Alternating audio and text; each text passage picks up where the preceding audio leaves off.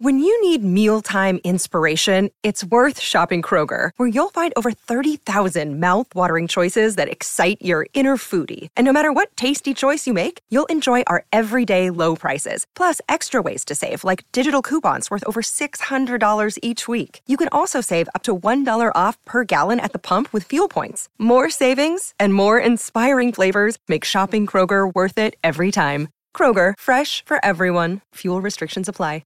Hey, what's up? I'm Poppy Ajuda and welcome to The Power in Us, a podcast where I use the songs of my debut album to propel into conversations around feminism, social change, mental health, empowerment, and so much more. So stay tuned for big chats with inspiring people. We can change. We want inclusive and intersectional feminism. If we try to misogyny.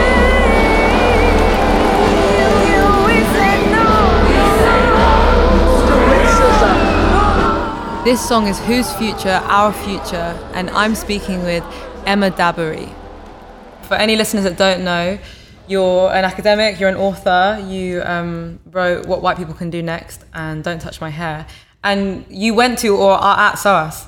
So I went to SOAS a long time ago, but I was teaching at SOAS until quite recently. I was a teaching fellow in the Africa department. And you did your PhD in identity politics of mixed race bodies? I'm currently finishing my PhD at Goldsmiths. Oh, okay. It started off, like I knew I was going to do something around like the racial category of mixed race. But when I did, I wasn't sure exactly what I was doing. And in the first year when I was doing my literature review, I noticed this very like pronounced tendency when anybody was talking about quote unquote mixed race. I really don't like the term, but I'm putting those big quotes around it. I realized whenever anybody was talking about mixed race, like within the scholarship, it was always about identity and it was always about experience. And when I'd say to people, oh yeah, I'm studying like mixed raceness, they'd be like, oh, mixed race identity or mixed race experience, almost as like default words that people use. Interesting. So then I was just like, why is that? Yeah. And it led me to actually, what I'm doing now, what I'm in the process of finishing is trying to like create an entire new kind of structure of knowledge for how we talk about race, which would then have an impact on, people of mixed heritage. Yeah. That's so interesting. Talk to me about it a bit, the PhD and what you're kind of... What I'm doing? Yeah. Yeah. Okay. Like the thing is, like it actually gets quite... theoretical Yeah. and it's very much like kind of like within kind of like sociological like discourses and trying to kind of... Well, I'm looking at mixedness in a different theoretical framework to the one that it's normally explored via. So it's usually explored via... I'm not going to go too deep into this because I feel like if people aren't versed in these literatures, which it's most alienating. People aren't, they're going to be like, what is she talking about? But yeah, most of it is kind of done under the construction of identity. And I actually look at something called like new materialism, which kind of looks at subjectivity in a very different way to identity. Yeah. That's such an interesting thing to talk about because I think university can be quite an alienating space for anybody who hasn't engaged in those words or those concepts. Yeah, completely. And when I came out of SOAS, I had all of these big words and no one could understand what I was saying. Yeah. And I was trying to, obviously you've written books and you've had to work out how to reframe them in a way that is accessible for like everyday people that aren't wanting to engage or haven't had the chance to engage in like the academic work that would build that understanding. And how do we have these conversations in a way that is engaging and isn't alienating, because you must have to go through that process when you're writing books, when you're writing things that you want people to be able to connect to on a personal level as well. Yeah. So in my writing, I really try and like translate some of these more like theoretical ideas and this language of academia that can be, exclusionary. To just translate that into, I guess, stories and information that are more accessible. I think that is the conversation about how to have the meat of everyso but not to commercialize in a way that then doesn't actually get to the root of the problem. Yeah, and I do find it like so in so many ways, like social media is like incredible for disseminating and making widely available and popularizing ideas that were not accessible to kind of large groups of people or generations of people. However, I feel like sometimes it's ideas that are, you know, not like binary. They're not just like, you know, good or bad or like or black or white. They actually have like complexity and nuance, and that gets lost in their social media presentation and can lead to forms of kind of extremism or like just very it takes away the nuance, binary understanding of the world, which actually kind of further perpetuates lots of the issues that we're trying to challenge in the first place. And I often think like, you know, there's thinkers and activists and scholars who are actually like very expansive and generous in their thinking, but their ideas get boiled down to, you know, okay, so they just have quotes that are like taken out of context. And I see people using the quotes, and I'm like, if you literally read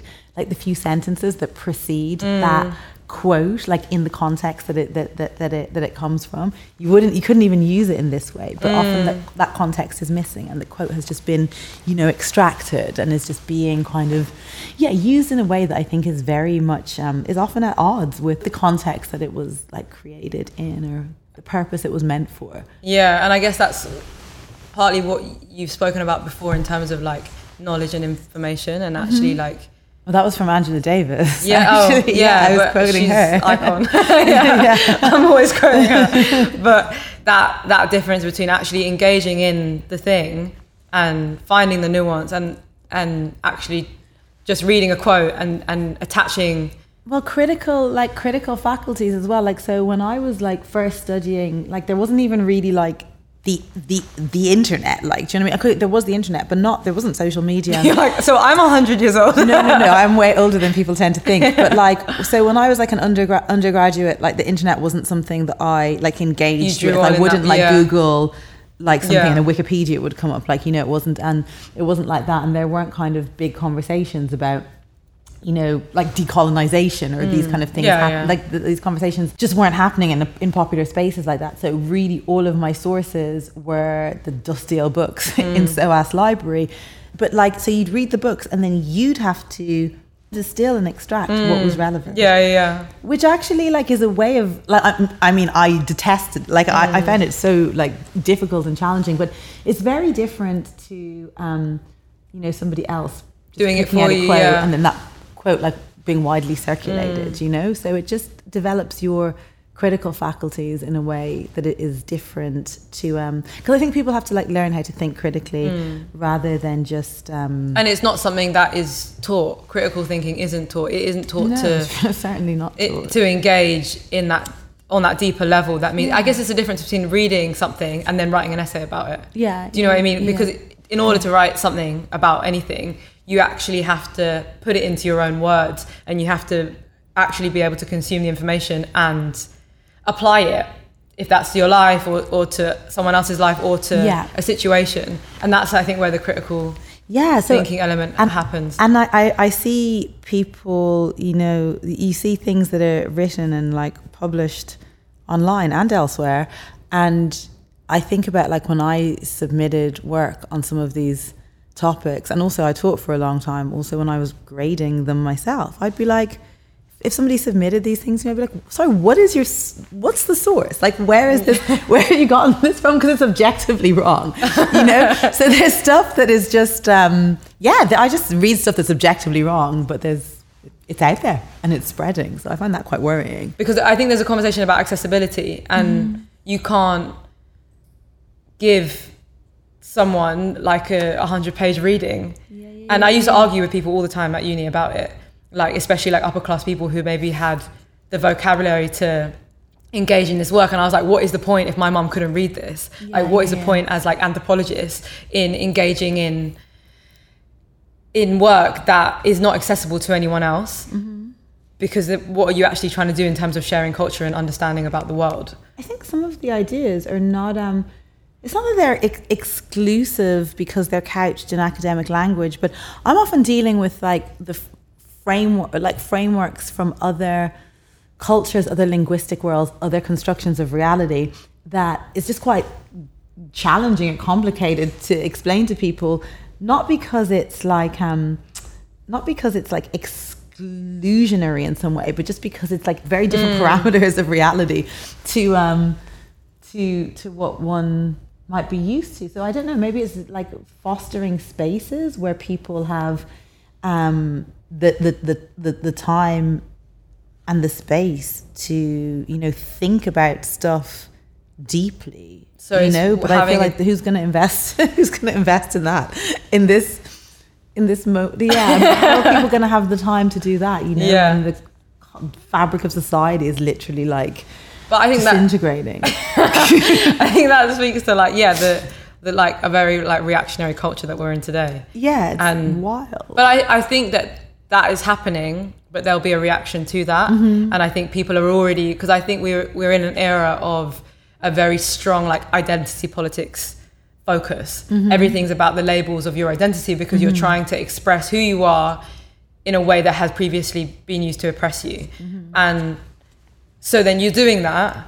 So I remember when the term like woman of color came about, and because as a person of mixed heritage, I felt like my identity as a person in terms of my race was always in questioning, or people would project what they felt like it was depending on if they were white or black.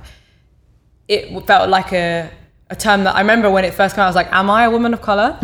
Like, am I allowed to be a woman of color? Because like everybody has a different opinion of who I am, depending on who's there and depending on their life experiences of if they want to include me or exclude me from a certain group, basically. And then the idea of queerness and the idea of like all of these things that I think I got to a point where I was like, I actually don't really care about what the label is anymore. Yeah. And I think there was a point when everyone was obsessed with like labeling things in order to, I guess we put things in boxes to understand them. And that completely, but then also that like corresponded with a moment where previously marginalized identities were becoming really commodified and potentially like lucrative in certain ways. Well, they are commodification of identities. And that corresponded with a policing of identity. Like who fits in and who doesn't. That I've never seen before, you know? And I wonder if there's some sort of overlap. Overlap in what way? What do you mean? Well, but it becomes the boundaries of identities become more fiercely protected when they're commodities, you know? As in like when you have something to gain from being in that box, then that's and when the numbers of people who can be in it are decreased. So what is the solution to that, do you think? Where do you think would be a better place to be if that's the capitalization of identity, for example? Where do you go from there that would be better for society? I mean, do people like better for society, like to what ends, you know? Like, so, okay, we just live in a moment of like such pronounced like neoliberal capitalism that like the operating logic of that kind of like individualism and fierce competitiveness has even like colonized like our sense of selves and our sense of identity, you know? So what's the solution, or what's an alternative to kind of like neoliberal capitalist logic? Like something I've written about like quite extensively is like even our forms of kind of like activism are determined by kind of like capitalist imperatives. I was going to talk to you about exactly that. And when you look at like some of the people when you look at, you know, some of the thinkers like Angela Davis, for instance, the activists and organizers that 60s, 70s and 80s, they tend to be at the very least socialists. So, you know, their aims are about kind of collective liberation rather than the promotion of the individual brand, you know? Like activism, well, I don't know, I feel like it's changing again. We are kind of we're starting to see more kind of like mass and collective organizing. But I think until very recently, there'd been this kind of capture of activism where it was about the individual kind of influencer activism. But I think that there is an awareness of the difference between like an actual activist and an influencer activist. And I think activism had kind of like, you know, fallen out of like favor. Well, it wasn't really like, people weren't really talking about activists. Activists weren't really like, you know, people that were like high profile. And then I would say from this kind of like fourth wave of feminism, the new wave of civil rights or whatever, from maybe like 2012, 2014 onwards, we started to see the emergence of this very social media oriented influencer activist kind of person emerging. But now I feel like there's kind of been like a backlash against that, and we're starting to actually see more like, I guess, people who are actually organizers, you know, who are kind of like organizing community leaders groups and of like, people. And what would you say then, what is the difference between the effect of activism then, in terms of like Angela Davis's era, and activism now in a space where we're in such a voyeuristic era? Like, you can't escape the fact that social media exists now. You can't be an activist and exist without it, because if you are creating change and if you're making noise, most likely you're going to be caught on camera. You're going to become at the forefront of something. And there's something about when you know you're being seen that maybe it changes in the way that you advocate.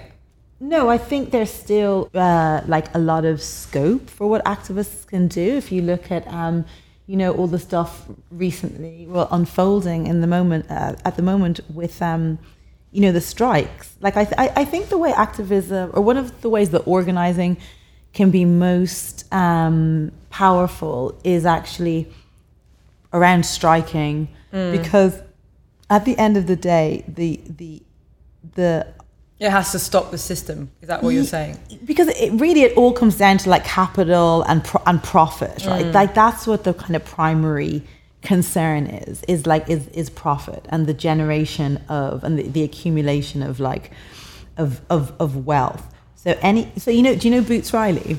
I know the name. So he's like a black communist filmmaker. Okay. He made the film Sorry to Bother You. Oh yeah. I watched that. Yeah. So I heard him in an interview speaking about, I think it was with Cornel West. On the Tightrope with Cornel West. He was talking about how protest and striking used to be kind of like workers who were the people who would like go on strike or like kind of like protest. And then in the 60s, it shifted more to being students. And with that shift to students, it started to be more about like symbolism and spectacle. And like, so with spectacle, with the you know, the media,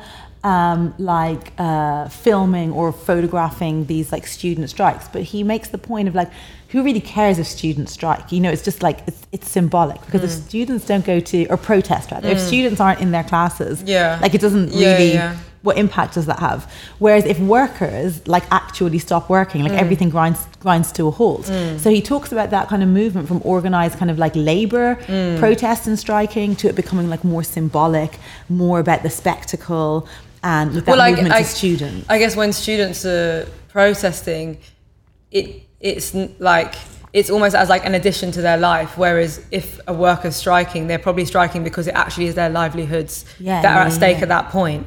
And maybe if workers are striking, they're coming from a more working class background, where students historically are from a more middle class background. So they have the choice to protest rather than they have the necessity to strike. Yeah, exactly. So it's a different angle. And one of the things that... And young people are more sensationalized. So you're going to get more interesting coverage. You're going to get more interesting photos. Youth culture is much more commercial in general. Yeah, totally. And so I always think it's quite interesting when people say, oh, you know, it's all about like the youth and the students, and you're like, oh, well, actually there's potentially like other groups that could organize, and it actually might be more like impactful. You know, there's a lot of things that are just kind of received wisdom responses that people have, but then when you hold them up to scrutiny, they don't necessarily hold through. And one of the things that like race, the invention of race and the maintenance of the idea of there being a black race and a white race has been used so effectively to do, is to actually prevent, you know, organization between workers of different races who, were they to come together, could actually, overthrow. Essentially, yeah. But if you can create a system where they're more likely to fight each other over and gatekeep certain jobs and industries around the kind of boundaries of race, rather than thinking from like a more class-based perspective and thinking about how there's like a ruling class that, exploits them both to different degrees, of course. There's so many different instances, yeah. And even with even when race is first the idea of a black race and a white race is first introduced and codified into law in colonial Barbados, it's actually after, you might have heard me talking about this before, I just find it so fascinating. It's after a series of uprisings where indentured Irish and kidnapped Africans on plantations in Barbados, come together and fight the English landlords who they see as a common enemy. But once these slave codes were brought in, I think the first one's in 1661, that kind of started to disseminate the idea of a white race that was like, that was inherently superior.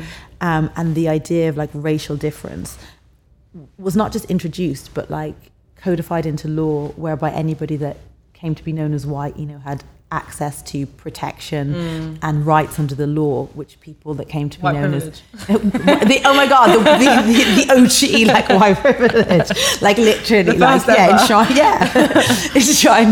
enshrined in law. And then the people, actually they weren't called black at the time. The word used is Negro, quote unquote. But the people that came to be defined as that, lost any like. They just have no recourse to any protection under the law, or even to like, kind of being recognised as human. Yeah, exactly, subhuman. Yeah. And so one of the things that did was start to, like justify the enslavement of Africans and people of African descent. But it also prevented these, these moments of like recognition and solidarity and coalition that could exist between maybe like indentured Europeans and enslaved Africans. And then if we're bringing those ideas of how that started, the construction of race, and like the ways in which divide and conquer as like a really simple concept has been used throughout time in order to separate people of like different oppressed groups from the group, the minority that has the most power. And then we look at like protests today. Would you say that is still running through? Oh my God, completely. Yeah. Like completely. It's so successful, It's been used like since then to manipulate people against acting in their best interests, to prevent people from seeing that, to basically like shift the blame on so the kind of diminished life opportunities that people have as a result of, the ruling class's exploitation of them gets obscured, and people's anger and ire is put onto like immigrants, or onto like black people, or onto like basically these kind of like racialized othered people, rather than actually looking at like the true source of like. And I guess also internalized in terms of like within the black community as well, in all the like different segments of colorism, of like the differentiation of like Caribbean and African, and especially like in British culture, and especially in London. When I was growing up, there was no solidarity among black people of different countries, even to the point of like Jamaica and St. Lucia. Like they're the biggest island and they're the most like culturally influential. So there was like this like rivalry amongst the islands, even like as a kid. And it's so interesting how that plays out probably from the beginning of those ideas being constructed. Yeah, that's interesting about Britain. Like, I didn't grow up here. Because I don't know how it would be different in Ireland. Well, there was no black people, so like, it was just me. Me and Samantha Mumba.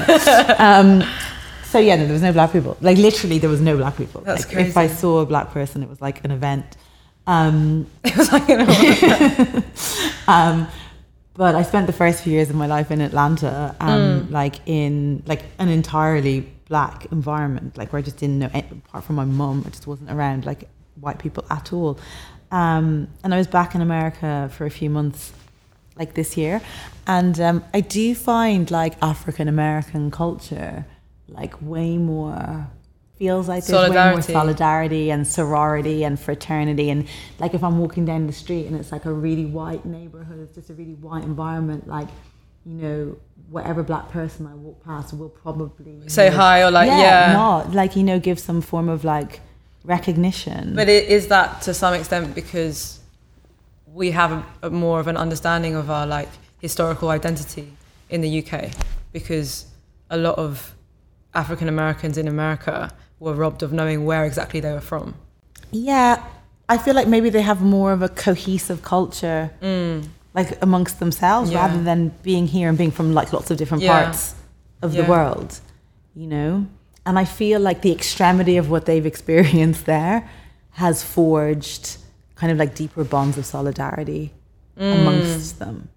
Yeah, because there was full on segregation there, like until like I moved, like we were there in like late 70s, early 80s, and I mean, what, 11 years before that, 12 years before that, there was like full on segregation. You know, it's like it's really it's really recent. It's really recent, and even when it like is legally, you know, ended, hundreds of years aren't just like erased because the law has changed. Like, you know, America, depending particularly on what part you're in, but it still is very much, still feels like really segregated. Yeah, oh, totally. But I mean, I would say that we just present ours in a different way here. Oh yeah. It is very different here, but the spatial segregation of America. I totally agree. The geographical use, totally. It's funny because when I was on my way here, and I was on the phone to my dad, and just talking about like who I was going to be speaking to and what we'd be speaking about. Oh, because I think I mentioned the name of your book, Don't Touch My Hair. And then he was talking about how people would touch his hair and he'd be like, what are you doing? And it's so interesting hearing someone of that generation talk about it in the way that he would talk about it compared to how we talk about it now. And there's so much more of an understanding now. But I think obviously generations have different perspectives to how they deal with like their oppression. But it was very much like, to him, he's like, well, they'd never seen a black person before. So it was almost that like ignorant curiosity. And when you were talking about what white people can do next and allyship and the conversation around how we advocate for others, and almost like you were saying at one point, you were talking about how you didn't like the framing of the conversation. Is there an element of like being more compassionate to the way that we interact with people if it's coming from a misunderstanding, like if where the intention is? It's interesting because certainly like when I was growing up, I was very much like that person. Like I was definitely the first only black person that like lots of people had ever seen. Like I know because like they told me, and also because there wasn't black people like in the country at that time. There was like obviously there was like a handful, but it was like a 99.9% white country. And there were two things going on. So it was coming from a place of just kind of like ignorance and fascination with the unknown, but it also wasn't as innocent as that. There was definitely the importation. So even though I always find it really interesting, even though there was like the absence of black people in the country, there was very much the presence of very negative ideas about black people. So those ideas had definitely been like, you know, kind of imported and quite like internalized. And like fetishization. Fetishization, and a lot of the racism was like very sexualized.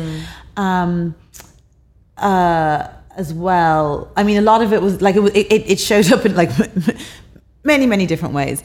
But yeah, like so a lot of it was just like ignorance. However, like I guess like the frequency of it was like a defining, like me being black was like a defining characteristic of like of your identity, of my existence, and of my experience. And it's quite hard, like when you're experiencing that, to be like, oh well, it just comes from a place of ignorance, it's okay. And also another thing that I found like so difficult was just like the sheer level of like isolation, because there was like literally nobody to discuss it. Yeah. Do you know what I mean? It was just apart from your family, I guess. Well, no, not really, because like my siblings are way younger than me.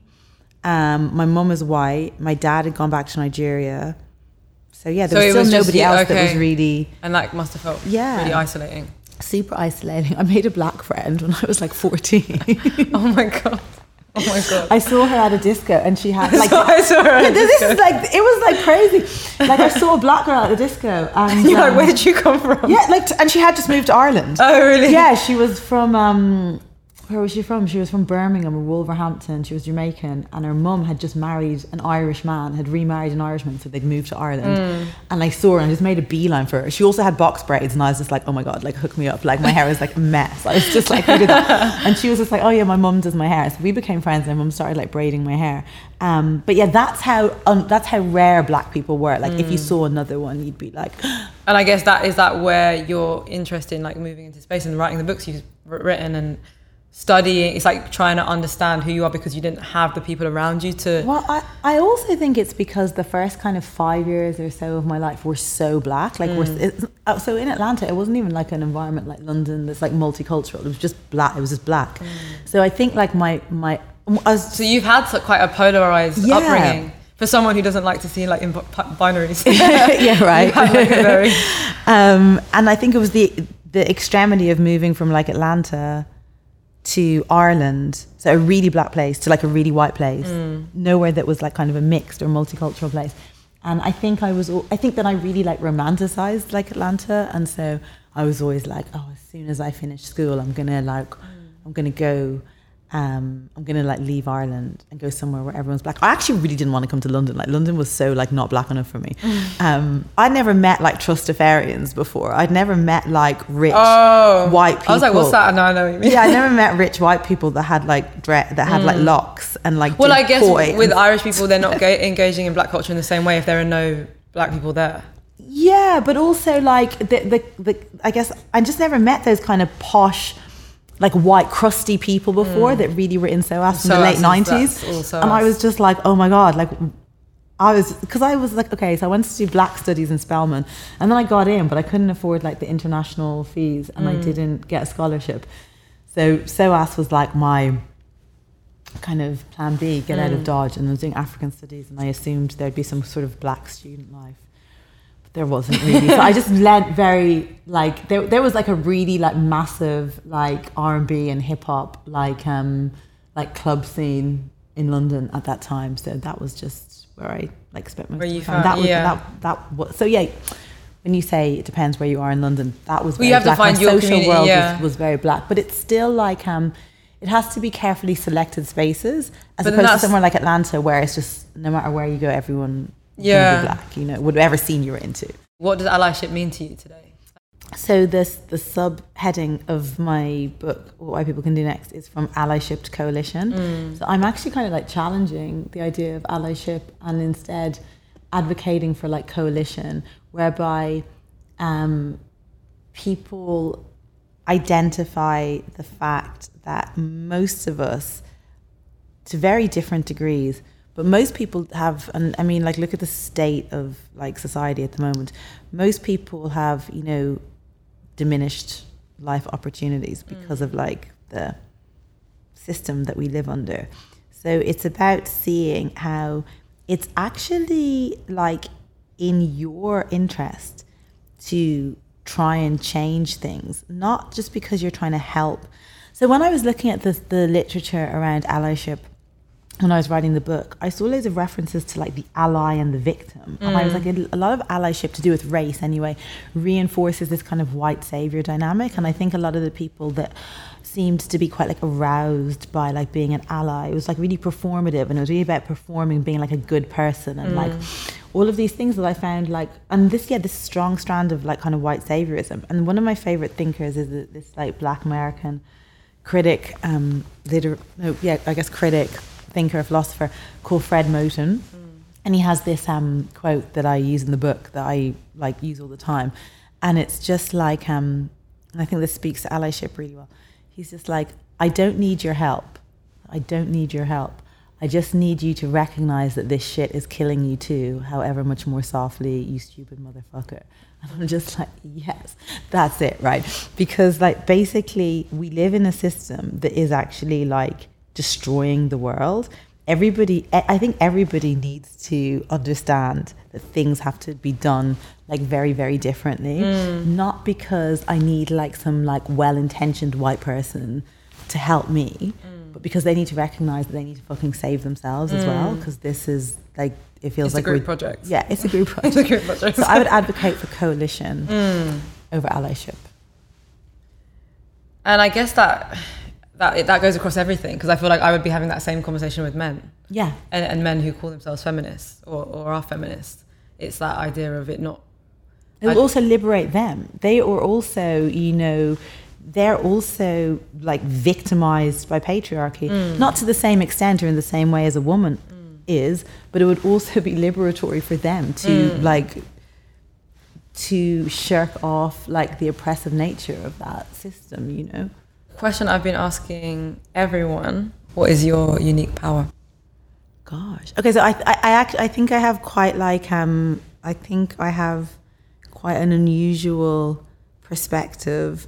I think like being Black and Irish, and particularly like the age that I am, because there's a younger generation of people that are Black and Irish. There's like a visible like Black Irish population in a way that there wasn't when I was until I left the country in my teens.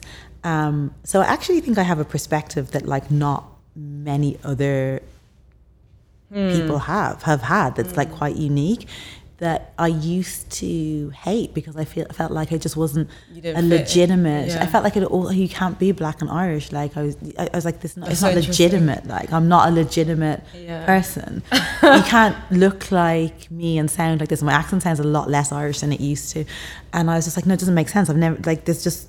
It's not legitimate. But now actually seeing the power of that, and I also think, what else can I do? The power of your perspective. The power of my perspective, and then also I feel like the way my brain works, I can see patterns between things that maybe are not immediately apparent to other people.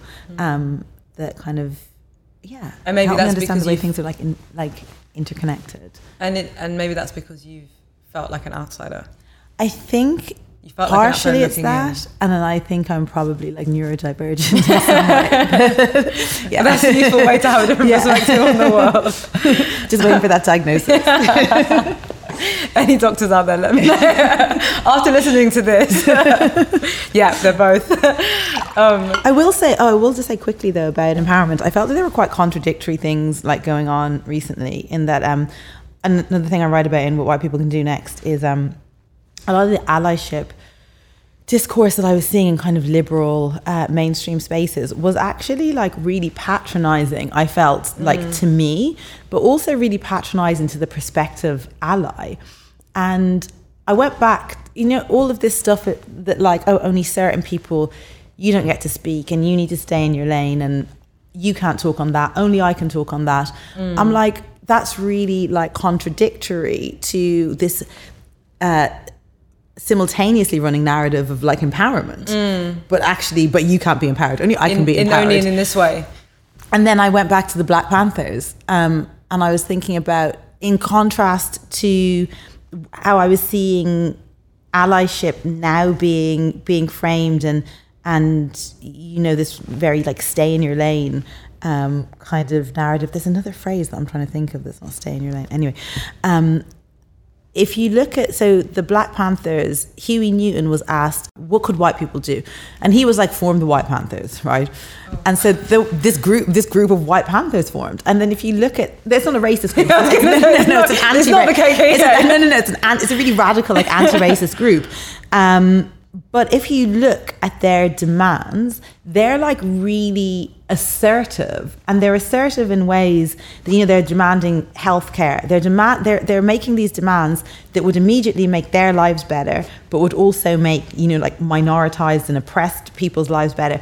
And it's so assertive, and it's so different to that kind of groveling tone that I saw in a lot of allyship today, where it's just these people like abjecting themselves and being just like, you know, kind of like this hand-wringing like liberal guilt where they're not thinking critically, you know, where they're just repeating these mantras that they don't even they're not understand seeing how it applies to them half the time. But then I feel like that kind of allyship was also being demanded of them. If they said anything that was outside this kind of like rigid and narrow script, it's just like, you know, then they're like problematic or whatever. And I just found like, I just went back to the Black Panthers and I was just very different to what we are kind of demanding from our ally. Well, not all of us, but people. And I guess maybe it's a process, and maybe we have a wider awareness now because everything's so instant and everything's recorded and everything's so like it happens in front of you, and maybe it wouldn't have been like that in the time of the Black Panthers. Like we'll get to that process where allyship or coalition is more useful, but maybe the point of like pointing fingers and the rebalance of power has to go through that process of like someone has to feel uncomfortable and someone else has to be asserting themselves. Yeah. And then you get to the point where you have the conversation and... But that's the thing, like there really does need to be a rebalance of power. And that's why like in the book, I talk more about like a redistribution of resources rather than these one-on-one like interpersonal grievances about so basically like calling out the privilege of an individual white person, right? Or chastising an individual white person about their privilege does not create does not what do you call it? I wanted to focus more instead on how whiteness and like class, or how whiteness and the consolidation or acquisition of wealth, you know, correlate, and what actual policies we could bring into place that would redistribute resources in ways that, you know, make the world more equitable. If all of the bandwidth is it has to happen, like if all of the bandwidth is taken up by individuals just calling each other out and saying I know what you mean. Like I'm just like I don't know what that achieves beyond. Okay, so I think the point I'm trying to make is because so much of this happens online and online spaces are ones in which in which kind of calling people out is incentivized.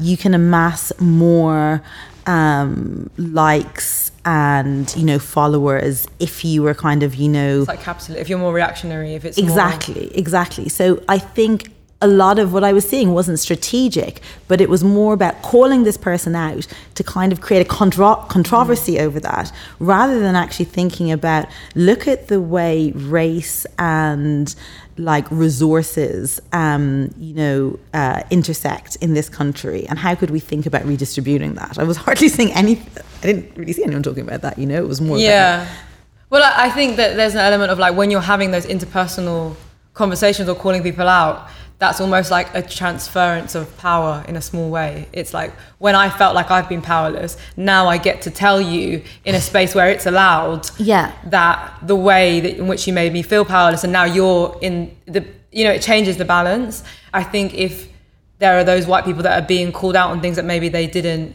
acknowledge before, maybe they will also contribute to creating that change, and it's not something that Black people feel like they have to do. You don't agree? No, it's not that I don't agree. I do agree. I just think the way these dynamics played out on social media, they're more performative. It's just performative. Yeah, it's performative. Yeah. I think there needs to be like a real like a deep understanding in this country, for example, like let's talk about this country, of like, you know, the history of like imperialism and the history of empire and like what that means, and the that's education. And I think what I was seeing happening on social media was, I don't think I was necessarily seeing you know, I saw white people saying stuff and I was just like, I don't think they understand why they're saying it. This is just performative because there's a kind of demand that they say something.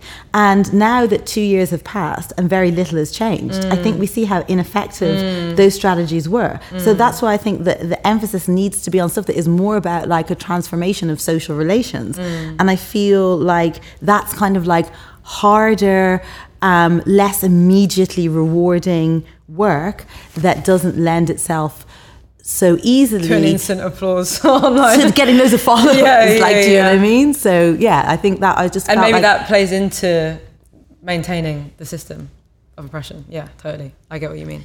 Yeah. So it's not. I'm very aware of the advantages, that the racialized advantages that come with whiteness.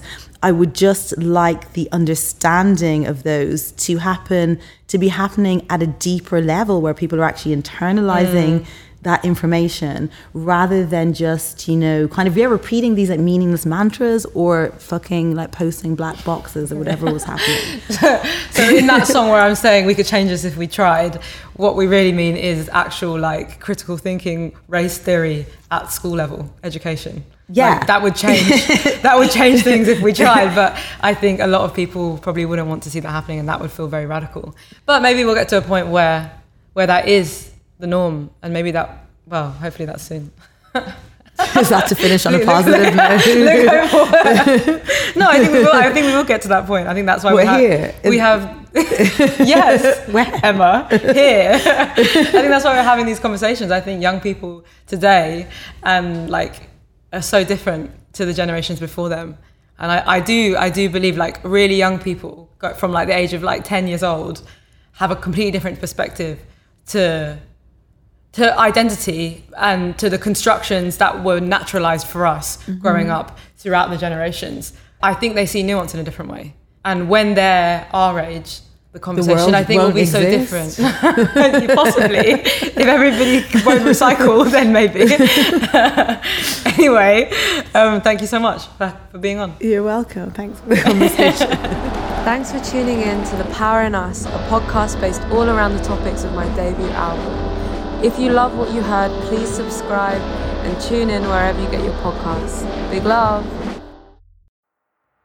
Are you a hunter or an outdoor enthusiast? Take your love for firearms to the next level with Goat Guns. Our miniatures are an ideal addition to your hunting gear or cabin decor. Each model is meticulously crafted, capturing the essence of legendary firearms. Celebrate your passion for the outdoors by displaying these stunning pieces. With Goat Guns, you can showcase your love for hunting and firearms in a unique and artistic way. Explore our collection now and embrace your outdoor spirit at goatguns.com.